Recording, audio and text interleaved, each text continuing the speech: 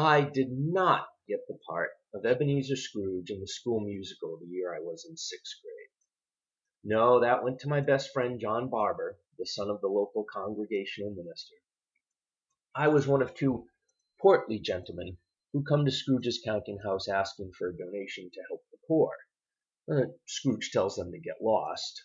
That was my acting career. No, your voice isn't good enough for this part, and get lost. I did, however, illustrate the program cover. My drawing of the Ghost of Christmas Yet to Come, pointing out Scrooge's name in the tombstone, was on the cover of the playbill. So I did have a big part in some way in the show. And I've been enthralled with this story ever since. British Unitarian Charles Dickens' story, A Christmas Carol in Prose, has been a favorite and a popular tale since its publication, 1843. I believe we continue to be drawn to the story not for its sentiment, nostalgia, or the feeling of Christmas cheer it evokes with its happy ending, but because we connect on an intimate and visceral level with the central character.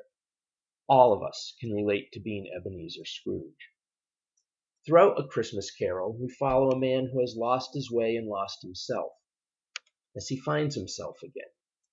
This is a deeply religious text, and that religion is chiefly the stories we tell ourselves about who we are and who we should be. Yes, it's a Christmas story, but like any good religious story, it is as much about the journey as the destination. Scrooge's story is a story of a man who learns to see his life as a story, and that it is quite indeed possible to change the ending. It's a story of inner transformation, from inner turmoil to inner peace, from darkness to light. Scrooge is a man deeply troubled, certainly not at peace with himself. He needs to find that inner light, and Dickens is a master storyteller and fills the tale with images of light to help lead Scrooge and us out of what St. John of the Cross called the dark night of the soul.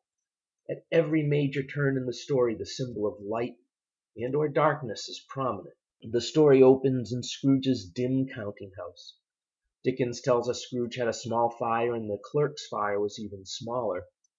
Scrooge's nephew Fred arrives, invites his uncle to Christmas dinner, and Scrooge tells him, no, bah humbug. And then when Fred leaves, Bob Cratchit pokes at the fire, and the last ember goes out as Fred departs. Scrooge then goes home to his dark chambers, and we learn that darkness was cheap, and Scrooge liked it. Scrooge again has a meager fire in his room, but the light in the fire leaps up when Marley's ghost enters. Tells us Marley and the ghost will be the vehicle for light and enlightenment. The ghost of Christmas past appears outside Scrooge's bed and peels the dark curtain of the bed back.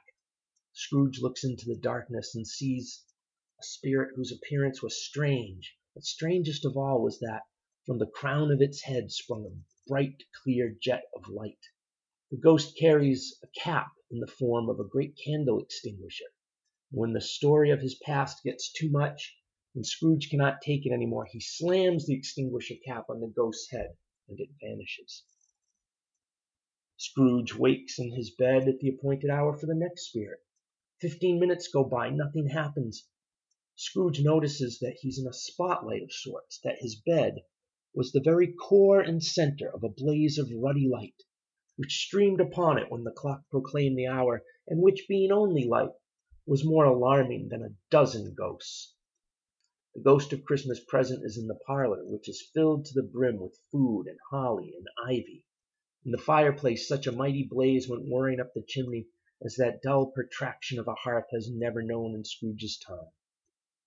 The bearded giant of a ghost in a green robe bore a glowing torch in shape not unlike Plenty's horn, and held it up, high up, to shed its light on Scrooge as he came peeping round the door.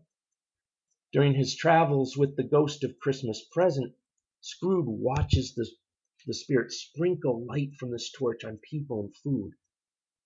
When he does so, people regain their good humor, and the food gets a special flavor. Scrooge asks if the flavor applies to any dinner, and the spirit says, to any kindly given, and to a poor one most. When Scrooge asks why a poor one most, he's told, because a poor one needs it most. The ghost of Christmas present takes Scrooge to the Cratchits and sprinkles the door with light. Bob's son Peter blows on the fire and it leaps up. Then Scrooge and the spirit walk the streets of London, aglow with fires and hearths and kitchens.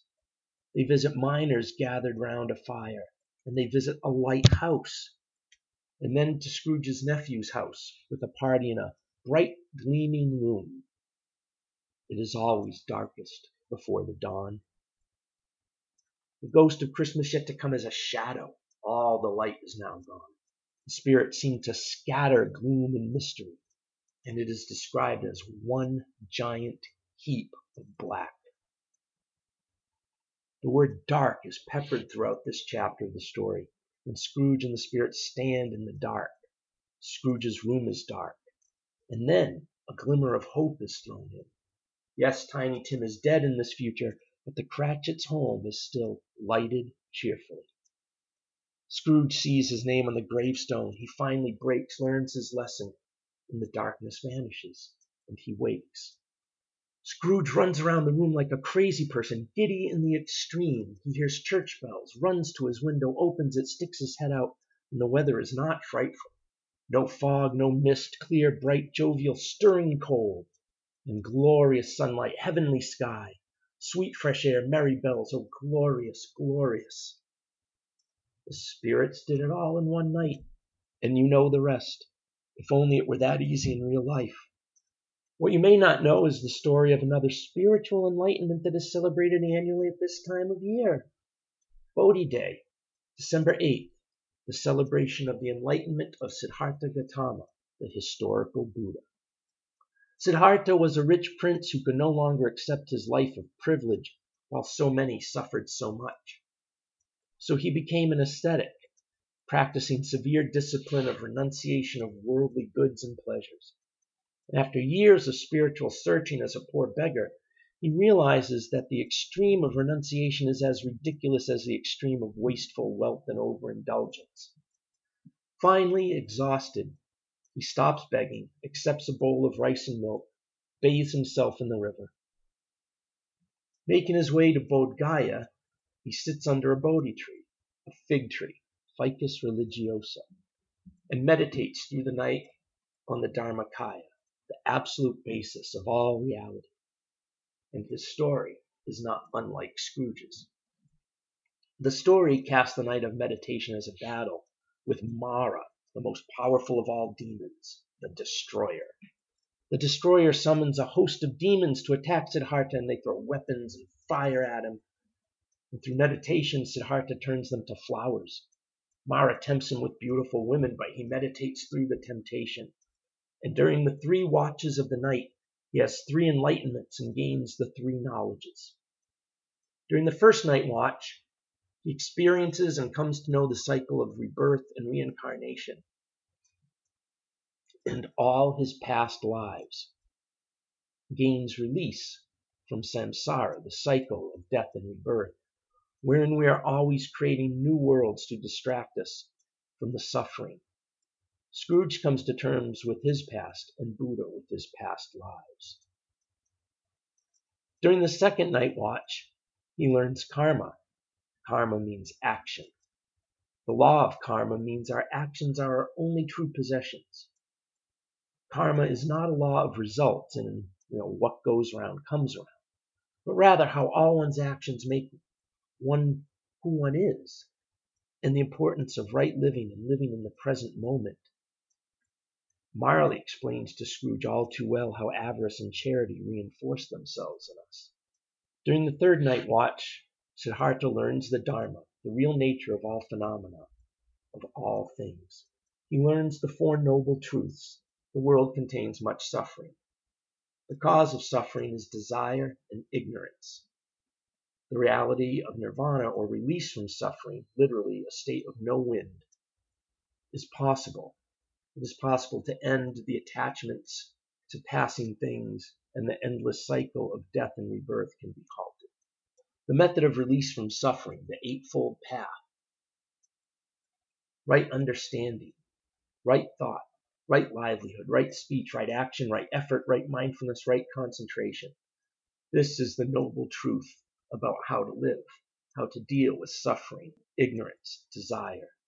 When the morning sun rises, Siddhartha has become the Buddha, one who has gained wisdom, one who is awake, the enlightened one. Just like Scrooge. Scrooge and Buddha have a number of similarities they share with you and me.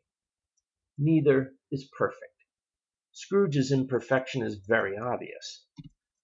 He's a tight-fisted hand at the grindstone, mean and stingy and cold, odious, as Mrs. Cratchit notes. The Buddha is also imperfect. Part of his story that's usually left out is how he abandons his wife and children to go on some midlife crisis spiritual quest. He just takes off on his family.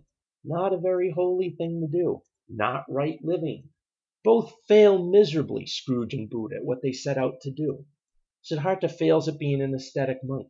He can't take the self-abnegation and the denial, the extreme discipline. Scrooge is a failure at business. Riches he has, but as Marley tells him, humanity should have been his business. Even though they both fail on a grand scale, they are not failures.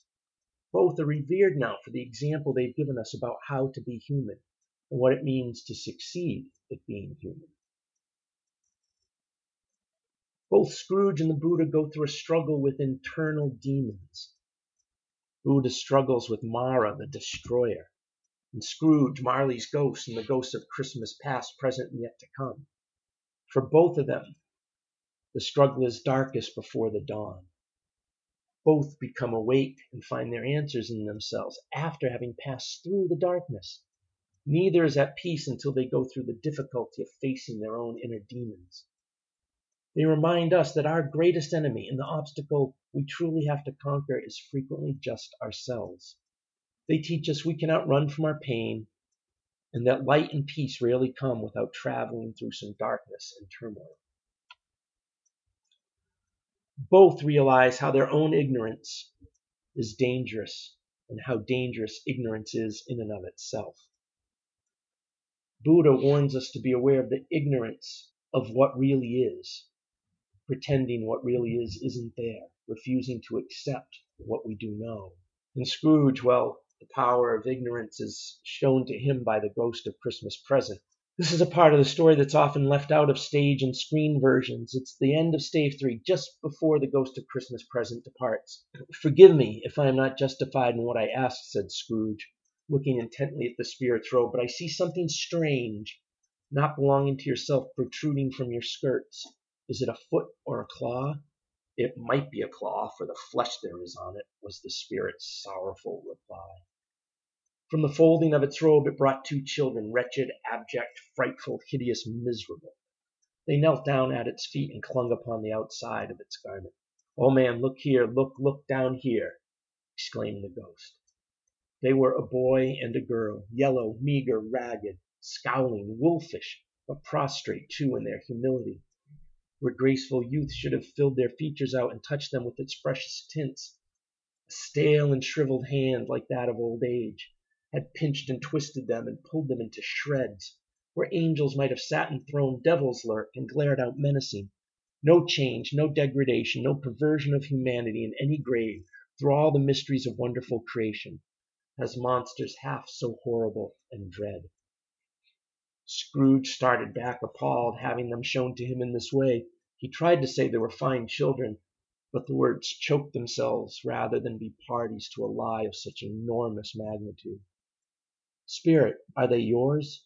Scrooge could say no more. "They are man's," said the spirit, looking down upon them, "and they cling to me, appealing from their fathers. This boy is ignorance, this girl is want. Beware them both in all their degree, but most of all beware this boy, for on his brow I see that written which is doom, unless the writing be erased." "Deny it," cried the spirit, stretching out its hand toward the city. "Slander those who tell it you. Admit it for your factious purposes, and make it worse, and abide the end." Both Scrooge and the Buddha call us to be more present to the present moment. Neither riches nor holiness is found in anything but the commonplace of life. The breathing, the walking, the eating, the conversation, the family, the community meal. Buddha calls us to sit and breathe and be aware of the right now. Scrooge is reminded that the simple things of life are love and worth more than money, and they are always at hand.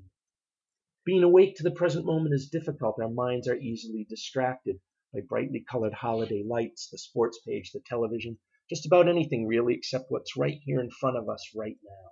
Gary Snyder speaks of this in The Practice of the Wild. He says, all of us are apprenticed to the same teacher that the religious institutions originally worked with, reality. Reality Insight says, master the 24 hours. Do it well, without self-pity. It is as hard to get the children herded to the carpool and down the road to the bus as it is to chant sutras in the Buddha hall on a cold morning. One move is not better than the other. Each can be quite boring, and both have the virtuous quality of repetition. Repetition and ritual, and their good results come in many forms. Changing the filter, wiping noses, going to meetings, picking up the house, washing dishes, checking the dipstick in the car. Don't let yourself think these are distracting you from more serious pursuits. Such a round of chores is not a set of difficulties we hope to escape from so we may do our practice, which will put us on the right path. It is our path. And as our path gets filled with holiday errands and planning meals and visiting relatives, we must remember to be present to it, to be awake, and to make time to sit and just be and just breathe and observe the inner life. Both Scrooge and Siddhartha are bodhisattvas. Both are people who have gained wisdom and reached nirvana, but instead of dwelling in nirvana, they remain to teach others. Instead of remaining in nirvana, the Buddha becomes the first bodhisattva. He decides to teach others what he's learned, and he establishes monasteries and passes the teaching on. And as for Scrooge, well, he became like a second father to Tiny Tim, and as good a friend, as good a master, and as good a man as the good old city ever knew. And it was always said of him that he knew how to keep Christmas well if any man alive possessed the knowledge. May that also be truly said of us. God bless us, every one.